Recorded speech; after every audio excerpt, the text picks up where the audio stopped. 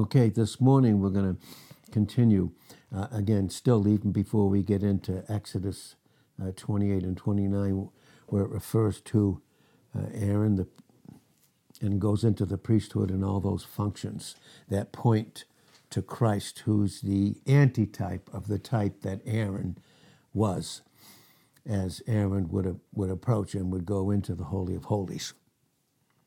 Again, the first thing God wants us to see this morning, again in Exodus 27, verse 20 and 21. Again, verse 20 says, "And you will command the children of Israel that they bring you pure olive oil, beaten for the light." What do we have to bring to God other than Christ? Is there any approach to him other than him? And as a result of his sacrifice and everything that he went through, is there any other approach to God that God would be satisfied with or that he could rest in? And of course the answer is no, because again in Zephaniah 3, verse 17, God himself is resting in his love, and his love obviously is his Son, in that eternal embrace that he had with him, and still in John 1 and 2. So you will bring you pure olive oil. In other words, nothing mixed with it. It's all about Christ.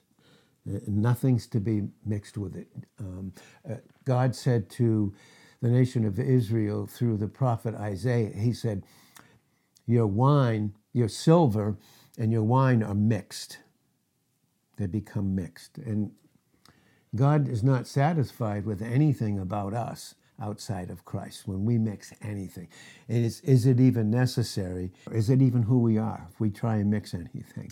And thank God the old has nothing to do with who we are in the eternal mind of God through the eternal life of Christ that's ours. So we're not to mix anything with it, right? Because that's what makes it pure. So it was pure olive oil beaten and what? For the light, so that we could see. And look what it says, to cause, right? So before, again, we mentioned yesterday, before there is a first mention, there must be a first cause, of course. And that's God. He's uncaused, uncreated life. He's increate, uncaused, uncreated life. So to cause the lamp, remember what we said about the lamp in Proverbs 27, and Job 29, verse 3, where it says candle in many translations, the candle of the Lord. Really, it's the lamp of the Lord. And that's what he uses to search us inwardly. And hopefully, what does he find there? And where can he find us? In Christ. Because that's where his eye is in Job 36 and verse 7. He never removes his eye from the righteous. And who is our righteousness? In 1 Corinthians 1:30, it's Christ. Christ is our righteousness. Do we need to mix anything with it? Does God need us to mix anything with it? And of course, there's no way that we could do that because Christ is God's way in John 14, verse 6. And then it says to cause the lamp to burn always. Huh? And that's a reminder to us.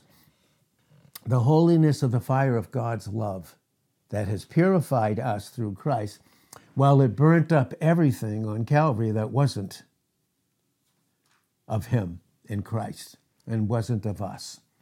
So it burnt it up. And it's to always burn. In other words, we're always going to be constantly reminded. And remember how we went into Revelations 5, verse 6. The Lamb had, in eternity, it looked like he had just been freshly slain. That's what he will appear to us for all eternity. And as we look at him and look at the scars, the beautiful marks, the marks of love in him, that's our complete image. Our true image is in him. To burn always. And here is verse 21 of Exodus 27. In the tabernacle of the congregation without the veil. And are we his tabernacle right now? Are we his? Our bodies.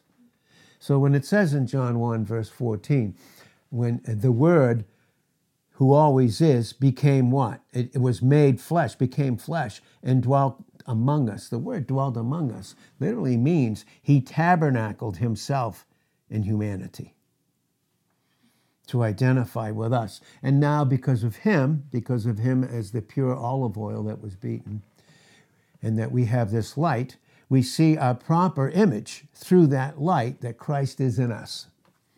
And that's an incredible thing. And we are his tabernacle. Again, we are the temple, the tabernacle of the Lord in 1 Corinthians 3, verse 16. We are the tabernacle, the temple of the Lord. We are owned. We were bought by him in 1 Corinthians 6, 19 and 20. So we're not our own, but we were bought by him. What a price that he paid. We went into the price that he paid.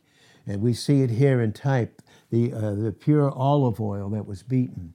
And we mentioned the verses in Isaiah 50, verse 6, and Isaiah 52 and verse 14, and then in Isaiah the 53rd chapter in those 12 verses explain in type everything that Christ went through is that pure beaten olive oil. In other words, he was beaten. And all that ever came out of him was what? Purity. And yet the fire of God's holiness, while he was on the cross with our sins on him, it dealt with it and buried it. And it's not who we are. That's an amazing thing to have in our thought life this morning as his vessels. And the lamp is our human spirit. We are his vessel. We are his tabernacle. And we are lit up. We are lit up with the glory of Christ and what he's done on our behalf.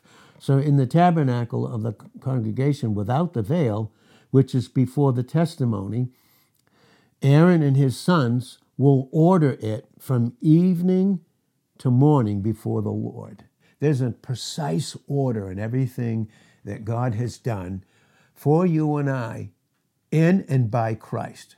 That again is 1 Corinthians 14:40. God does what? All things what?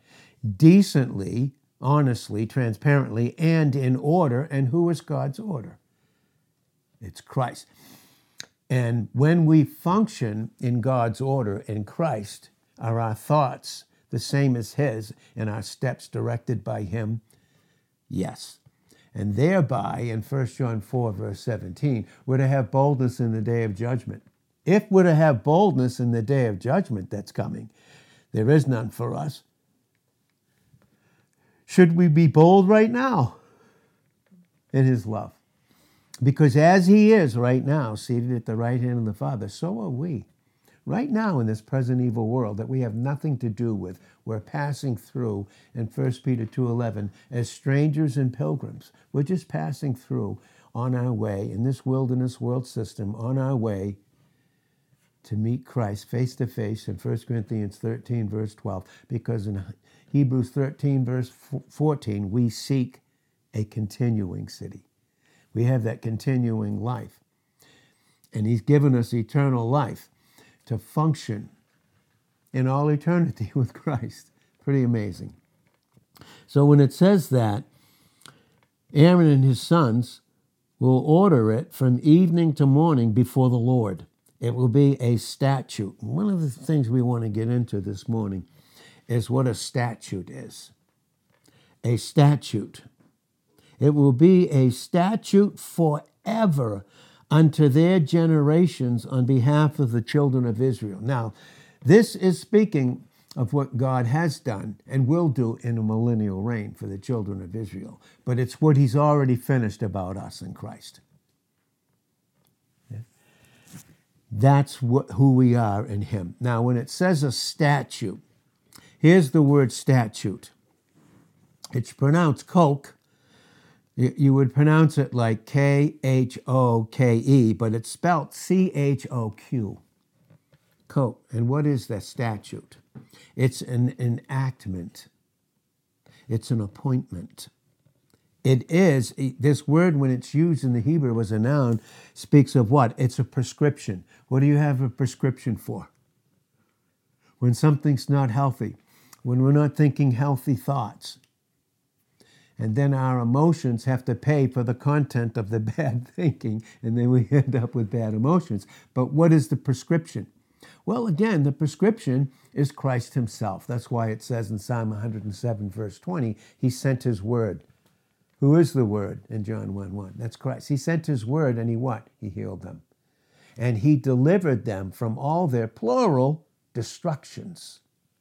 Everything that the enemy, using the past, using the old, using someone else's past, someone else's old, someone else's rejection, someone else's evil thoughts towards us, God's given us a prescription to deal with all that. We have a statute, a prescription. It speaks of a rule. God is guiding us with a prescription that Christ is. Who is he? He's the great physician, is he not? He's the great physician, Luke 19, verse 10. So it's a law. For us, it's not the Ten Commandments, the law. It's the law of the Spirit of life in Christ Jesus in Romans 8:2 that set us free from the law of sin and death. Prescription constantly. Constant prescription. So thereby it's called a regulation. God's going to regulate. He's going to guide and rule over us with the health, the prescription of who we are in Christ. Pretty awesome. See? And so that, when it's a verb in the Hebrew, when it's this word statute, that is CHOQ in the Hebrew, as a noun, but when it's a verb, listen to what it is. When it's a verb, it's spelled HAQAQ. Hakok. Hakak. Literally. And this is what it means. Watch what it means. It means to cut in. It means to cut in. It means to determine and decree. What is that saying? God is always trying in us to cut in our experience, the reality that, and his determination and his decree about who his Son is in us and who we are in him. He's cutting it in. And when I looked at that, and God said to me, now, do you remember those notes that you wrote in the Red Cardinal that long time ago about Christ? I said, yes. And he began to correlate it. And I was a little bit excited this morning when he was doing that. And this is Hebrews chapter 1, verses 1 through 3.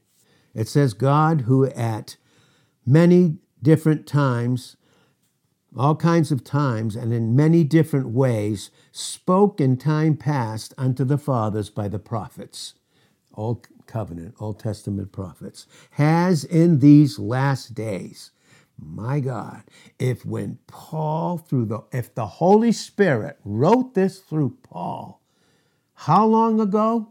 And they were last days.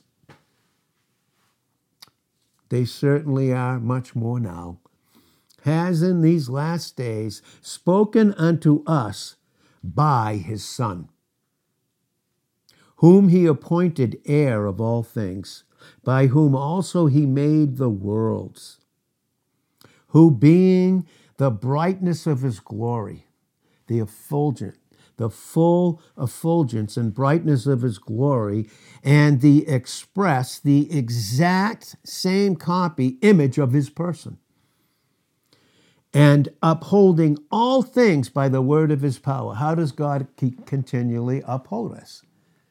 By the word of his power. Well, who is God's power? Are we kept by the power of God in 1 Peter 1:5? Yes. Who is the power of God? Christ in 1 Corinthians 1, verse 24. Christ, the power of God and the wisdom of God. And even through all our infirmities, what has he given us? He's given us, that's the place, the weakness in the infirmities is the place where his power rests in us. And that gives us the place of rest. And that's 2 Corinthians 12, verse 9, and Joel 3, verse 10. Also, it goes into Isaiah 2, verse 4. There's times when that power will cause us to rest and be still, based upon Joel 3:10 and Isaiah 2, verse 4. But there's times when we need to beat the plowshare into a sword. There's times when we're plowing the word and he's constantly telling us and giving us who we are. We're plowing it up and getting the ground ready for the seed of the word to fall on good ground in Luke 8, verse 15. But then there's other times in the midst of spiritual warfare, in Ephesians 6 and verse 17, where we need to take up the sword of the Spirit. And we're doing battle. But who's doing it? Whose sword is it? It's the sword of the Spirit. We rest in him because the battle is the Lord's. So there's times when we use a sword, and we can only use it as the Holy Spirit is the sword that gives us the things that are ours in Christ in the midst of spiritual warfare. And then there's other times where he's constantly reminding us, plowing new areas, new fruit, new growth about who we are in Christ. And so that goes into this word here. So by the word of his power, he upholds all things by the word of his power. Are we his most prized possession? Are we? Are we the height of God's creation? You know, everything that God's created in the endless, eternal universe and galaxies. With all of that, we are the height of his creation. That's Ephesians 2:10. We are his workmanship created in Christ Jesus. We are his. Each one of us is a special creation, and we have a specific image in our own individuality that's going to shine out, and God desires it to shine out now, and it will for all eternity. Again, that goes into the hidden manna and the new stone, that new name, which is written on a stone, inscribed. Think of that. So when we look at Hebrews chapter 1 and verse 3 especially, understand that, and God wants us to understand that in what it's saying in Revelations 2, verse 17, because he inscribes a name on the stone that only the one who gives it and the one who receives it knows the detail of that in an intense fellowship for all eternity. But here, when it says that Christ is the express image of his person and upholds all things by the word of his power, when he had, past tense, right? By himself, did he need any help? No. Purged our sins. Are we our sins? When we confess sin, are we confessing that's who we are in 1 John 1:9? No, because it's no longer I that do it in Romans 7:17 and 20, but sin that dwells in me, and it's not who we are. Thank God for that. But after purging our sins, you know what he did? He sat down. Why? After you have a day's work, you put labor in. When you're done and the work is finished, what do? You sit down and rest. What do we do? Is God resting in his Son? Is the Son resting in the satisfaction of the Father? Are they resting in Christ in us? Are we in him? Is there anything for us to finish? Is there anything left for us to figure out or try to discern or figure out? No. So he sat down on the right hand of the majesty on high. When it speaks of the right hand, it speaks of God's absolute satisfaction, approval, and power in Christ with us in him. That's right hand.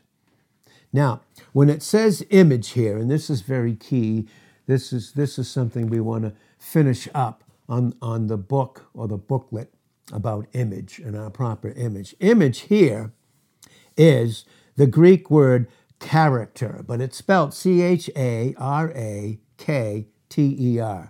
Where do you suppose we get our English word character? Where do you suppose we get that? From a proper image about who we are, each one of us, who we are in Christ, right? And this is what that word means. It's from karasuo, and it means to sharpen, to a point through the idea of scratching. It's like a stake. It's like a graver that takes a tool and engraves. You see how this goes about image? And how it goes with that stone in Revelations 2:17, and he inscribes his character that he made mine and is now mine in him. And we have this hidden manna fellowship because while we were on the earth, in Isaiah 45 and verse 3, he was giving us the treasures of darkness. Boy, There were hidden treasures because maybe someone didn't know what we were going through, and maybe they didn't understand us. Maybe they didn't mean to reject us or misunderstand us, but they did because, like us all, we're weak and frail. And sometimes we're so occupied with ourselves that we forget others, but he didn't. He gave us the treasures of darkness. And boy, are they going to be exposed in the light, the eternal light. He gives us the treasures of darkness and hidden riches in secret places. The hidden riches in secret places is Christ himself in Colossians 2:3, where all the riches of wisdom and the treasures of knowledge are hidden in Christ. Colossians 2:3, and he is that treasure in each vessel in 2 Corinthians 4:7. And so he's inscribed in our character. And you know a diamond, how hard that thing. And when you inscribe on that, it's forever. It's an eternal work of God. And so as we see these things, as we see these particular things here, again, it's by implication, it means to engrave. He's engraving on us, in our experience, our true character based upon our position in Christ.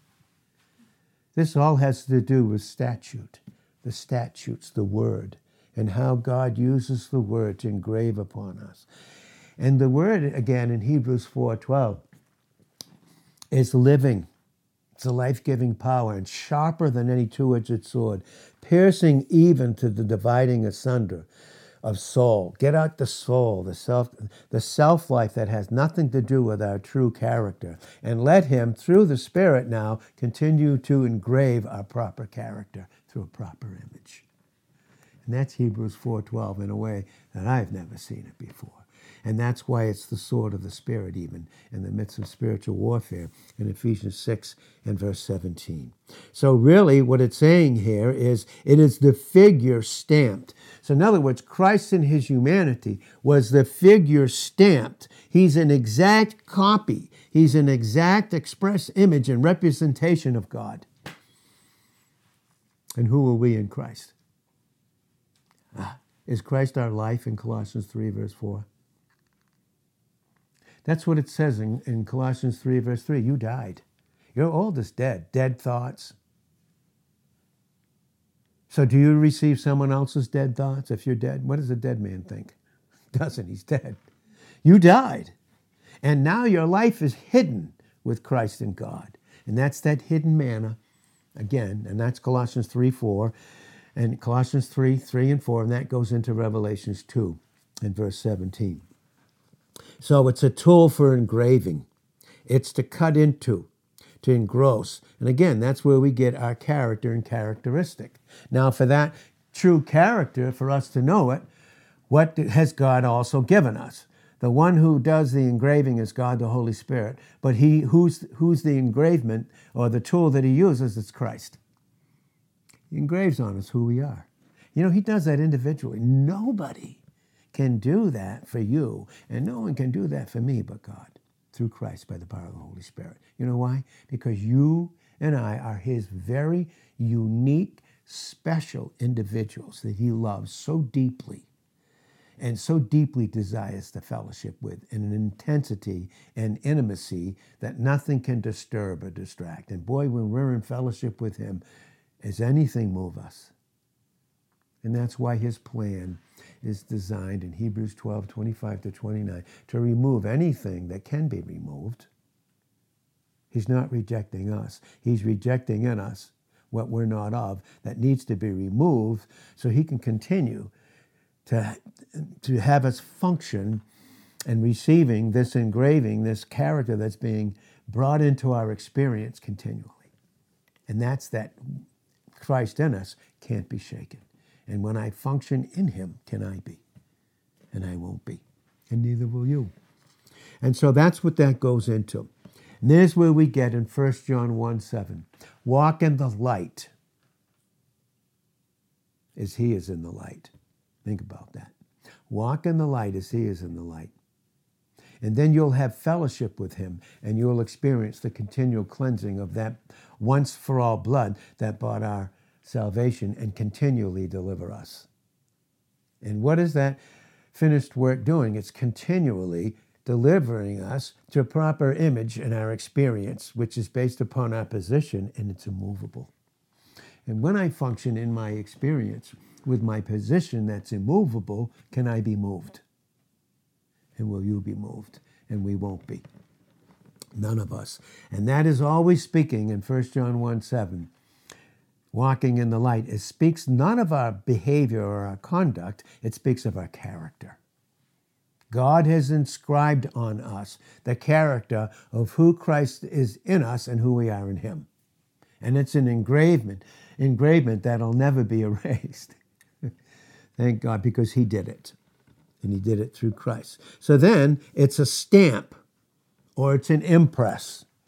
That's what that word says. It's like something that was on a coin or a steel, or a seal, I should say. And in which case the seal or the die that makes it, which makes an impression, bears the image which was produced by it.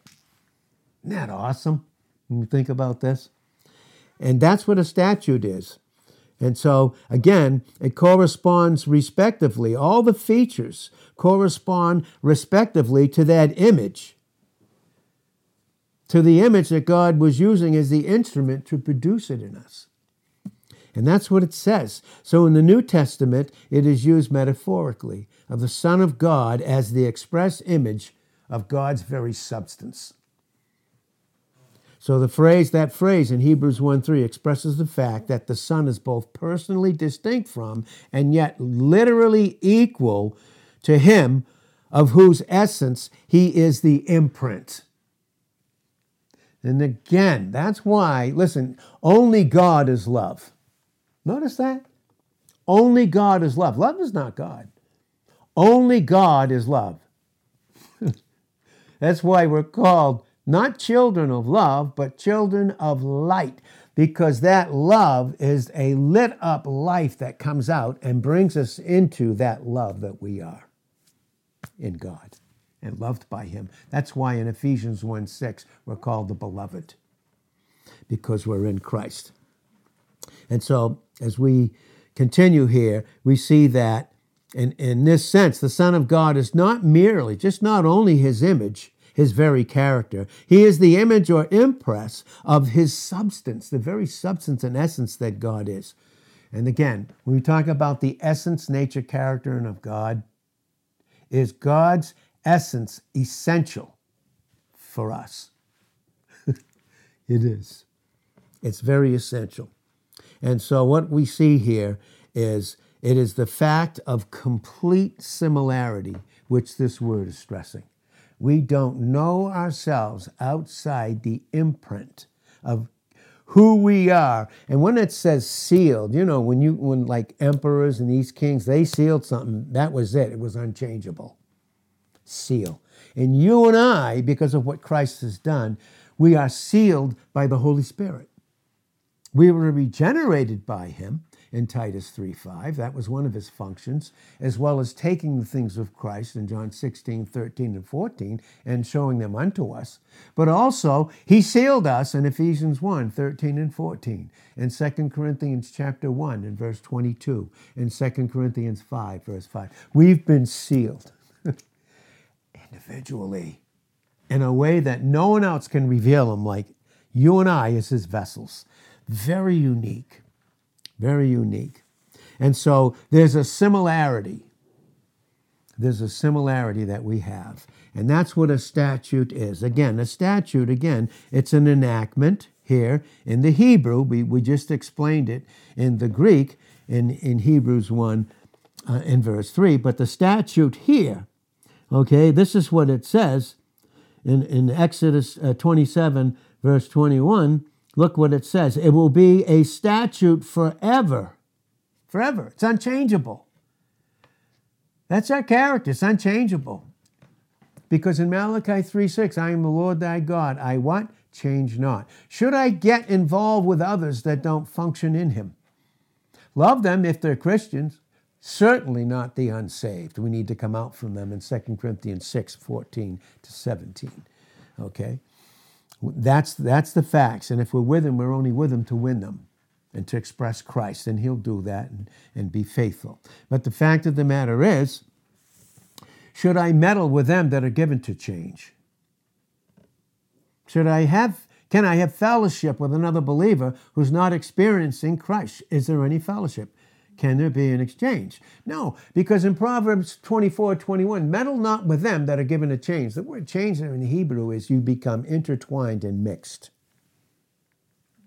You do. That's why we need to walk with godly men and women in Jeremiah 5, verse 5. And that's why in Proverbs 13:20, he that walks with wise men will be wise, but a companion, friendships of the world who are foolish will be destroyed. And who's a fool in Proverbs 18, verse 2? One whose source and substance is in himself becomes an opinion, an expression of himself apart from God. And again, the statute is, it's a prescription. It's a rule, it's a law, it's a regulation. And again, it's from that verb. And what does a verb do? It expresses what? Action. The action of God's love is expressed. And so when we think he's cutting us and he's hurting us, it's an action and an expression of his love. He's inscribing on us. And you know, that may hurt. It may hurt. But boy, oh boy, when it's done, it's truly who we are. And that's why the sword comes in and cuts sometimes. And you feel like it hurts and God's hurting you and hurting me. Reality is he's just cutting away. And if he doesn't cut away who we aren't, can he heal us and show us who we are? And that's why it's a two-edged sword. One side cuts, the other heals and reveals in Hebrews 4:12. So again, it's a determination to cut in, to determine, and to decree from kakok, and it means to hack, engrave, prescribe, to cut in, discern, to decree, and to determine. And is he constantly doing that to us? Yeah, he's constantly determining. His determination, he uses to determine who we are in his Son. And he's constantly engraving. That's what he's doing with us right now, all of us together. All of us together, and it's such a beautiful thing. So, forever and ever unto generations. And God is doing this. How is he doing this? And I'll tell you how he's doing it, the way he told me, and then we're going to get into further down the road, the things that God has for us. But God only does what only he can do because he's what? He's sovereign. Right? So God in his sovereignty acts and expresses himself through these statutes. Okay? And what does it mean to be sovereign? Here's what it means to be sovereign. Sovereign in power. Think about that. God, how is God sovereign towards you and I? How do we experience his sovereignty and his power? Who is his power? It's Christ in us. And it means this. So when he is sovereign and supreme in me, in my experience, then he in me possesses supreme dominion. Nothing can dominate me but Christ. Nothing can dominate me but his thought through his word as he continues to inscribe who I am in my own individual, intimate fellowship of character of who I am. And so it's dominion. What place does God not have dominion? Well, it says in Isaiah 57, verse 15, he inhabits eternity. Oh. Where is he not supreme and sovereign? He inhabits eternity. Where will we, in him, not be dominant? Boy, it's so necessary in James 4:6. God resists the proud. He will resist pride in us. But he'll give grace to those that he's humbled. Therefore, submit yourself to God. Then the devil will flee from you, all those thoughts, those lies, those projections, those lust patterns. Then the devil will flee from you. Then you can draw near to God. What keeps us from drawing near? A lie about character, a lie about God, a lie about the character of who Christ is, a lie about our character and who we are in him. So I need to go to another source. I need to go to another someone. Listen, fellowship means that two individuals are filled up with all of who Christ is in their own individuality. And that's called in John 19:30 a finished work. It's a finished work. Again, that word sovereign means supreme. Supreme. Listen to what it says. Superior to all others. Now for us, God is superior to all others through Christ in us. Are we better than anybody else? No. But are we better off in Him who's superior to all and everything? Is He superior to all and everything? No wonder it says in Romans 8:31, since God for you, who can be against you? If God is for you, then who can be against God for you and win? We're more than conquerors in 8:37.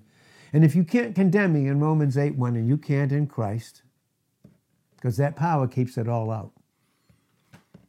If you can't condemn me, you certainly can't separate me in 8:39 of Romans. So again, He is superior to all. Okay? He's chief. He's chief. God is the sovereign good, listen to this one, of all who love and obey Him. Why does He want us to obey? Does it seem like it's so hard to do that sometimes? Is the hardness in God, or is it really in us? Is it an unsubmitted will to Him who already gave us His Son, paid for all of our sins, and is preparing a place for us in John 14:3 in eternity to dwell with Him in an individuality and an exchange of fellowship forever? That's how much He loves us. Is it hard? Is then obedience hard? Is it hard to allow God to love us through that obedience and then to return it, that love that God is in us, He's created in us through Christ, and have fellowship? Well, to all who love and obey Him. That's what Jesus said. If you love me, you'll keep my commandment. And the commandment was, allow through obedience His love to dominate you. That's John 14:21-23. It's clearly what it says there. And again, in 1 John 3:18, love not in word or in tongue, but in deed and in truth. See, my obedience will prove that I love God. Not what I say, it's my conduct, revealing the character of Christ in me through submission of my will and function in the obedience that Christ has won for me in 2 Corinthians 10, verse 6. And there is a beauty in that. And so, again, we don't have to pretend anymore, do we? We don't have to pretend, do we? Will we pretend when we're in the flesh? We pretend that we love God and that He loves us? Come on, in my flesh, do I think God loves me? Do I even care? Do I love Him? Of course not. The flesh has strong, settled feelings of unchangeable hatred towards God in Romans 8:7. There isn't. But the fact of the matter is, Romans 12, verse 9 says, let love be without pretending. Let love be without hypocrisy. You know, the enemy wants us to function, not in the inscribed character of who we are, the engraved character of who we are. He wants us to function in a lie so that we can say that we love God and He loves us, but what are we acting like in the flesh? A hypocrite. Is it our true experience? Is that how God truly sees me? Will He ever remove His eye from His Son, the righteousness that we are in Him, in Job 36, verse 7, and in 1 Corinthians 1 and verse 30? He will not. He will not. Again, this is why experience is so very vital. And it must be the equal of our position. And when it's not, our experience is wrong. So, again, He is supremely efficacious. What is efficacious? Him who Himself produces the results that He requires through grace by us receiving His word. That's efficacious.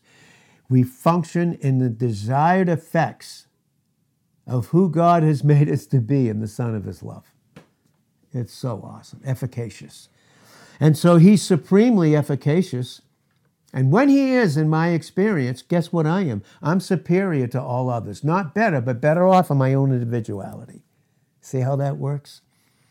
Okay, and then Seeing that God is supremely efficacious and superior to all others, he is predominant. What's that? Dominant means what? You have control over everything. What is predominant? Well, that's God. He's always been. He's always been predominant. And he can be dominant when we receive him. The predominance of his very unchanging nature and character, in essence, through Christ. When we function in it, what do we act like? We're dominant through his dominance over us in a very unique way. And so as the sovereign remedy, who is the only sovereign remedy to us? How did God meet that? How did God the Father meet that for himself in Genesis 22, verse 8? He had to have a lamb. How's he met ours? We have to have a lamb. And that lamb has met every single thing about us. He is the sovereign remedy. And no wonder it says in Psalm 107, verse 20, he sent his word. It's like what he's doing right now. He sent his word and he what? Healed them. But to heal them, what must he do first? In Hebrews 4:12, cut out what's not of us in our experience, because it's not equal to our position in Christ. Right? And then when he does that, he heals. He doesn't cut to hurt, although it might. He cuts to heal in Hebrews 4:12. So again, he sent his word and he healed them and he delivered them from all our destructions. Can we deliver ourselves to anything? Can we make our own plans come true? Can we? No. He wants us to be occupied with the planner, because I won't know the plan otherwise. You got to know the planner first, so you trust him. And if you can't trust the plan if you don't trust the planner. And if we think ahead, what are we doing? See, we miss the planner presently. And so finally, as we close, he's supreme. This again is sovereignty. He is supreme as sovereign authority. Who's our authority? Who's to only be our authority? It's Christ. And with that supreme authority that we are in Christ, that's our proper identity, and that's the image that he's constantly inscribing on us in 2 Peter 3:18 as we grow in progressive sanctification, okay? Because we were sanctified positionally in Christ, unchangeable. Now he's working it into our experience in time, with eternal life being worked into us in time, and it's progressive growth, first in grace, and then in a proper knowledge in 2 Peter 3 and verse 18. So supreme is sovereign authority. Listen to what it says. This is God through Christ in us, he who possesses the highest authority. Who possesses the highest authority? It's Christ. Are we his possession? Has he apprehended us in Philippians 3:14 and 15? 13, 14, and 15. Well, when he possesses us in our experience as his possession, what do we have? We have the highest authority. Look at what it says, without control. Meaning, I don't have to control a thing anymore, because what could we really anyway? We were designed for God's control through Christ. And let me tell you, he's in control of us. Right? With eternity. So what in time can change the eternal mind of God through Christ? We have the mind of Christ. 1 Corinthians 2:16. And through the word, he's engraving it on us. Amen? Amen. So, Father, thank you for the word this morning again. And you're still scratching and scribing. And so when I say and others say, oh, God, we're just scratching this. Yes, but it's continual. It's continual and it's beautiful. And thank you for it, Lord. And thank you for each and every individual here and each and every individual in you that hears this. The truth about who they are in him in 1 John 5:20. And with that truth, the truth that Christ is in the vessel, you will keep us from going after idols. And we thank you in Jesus' name. Amen.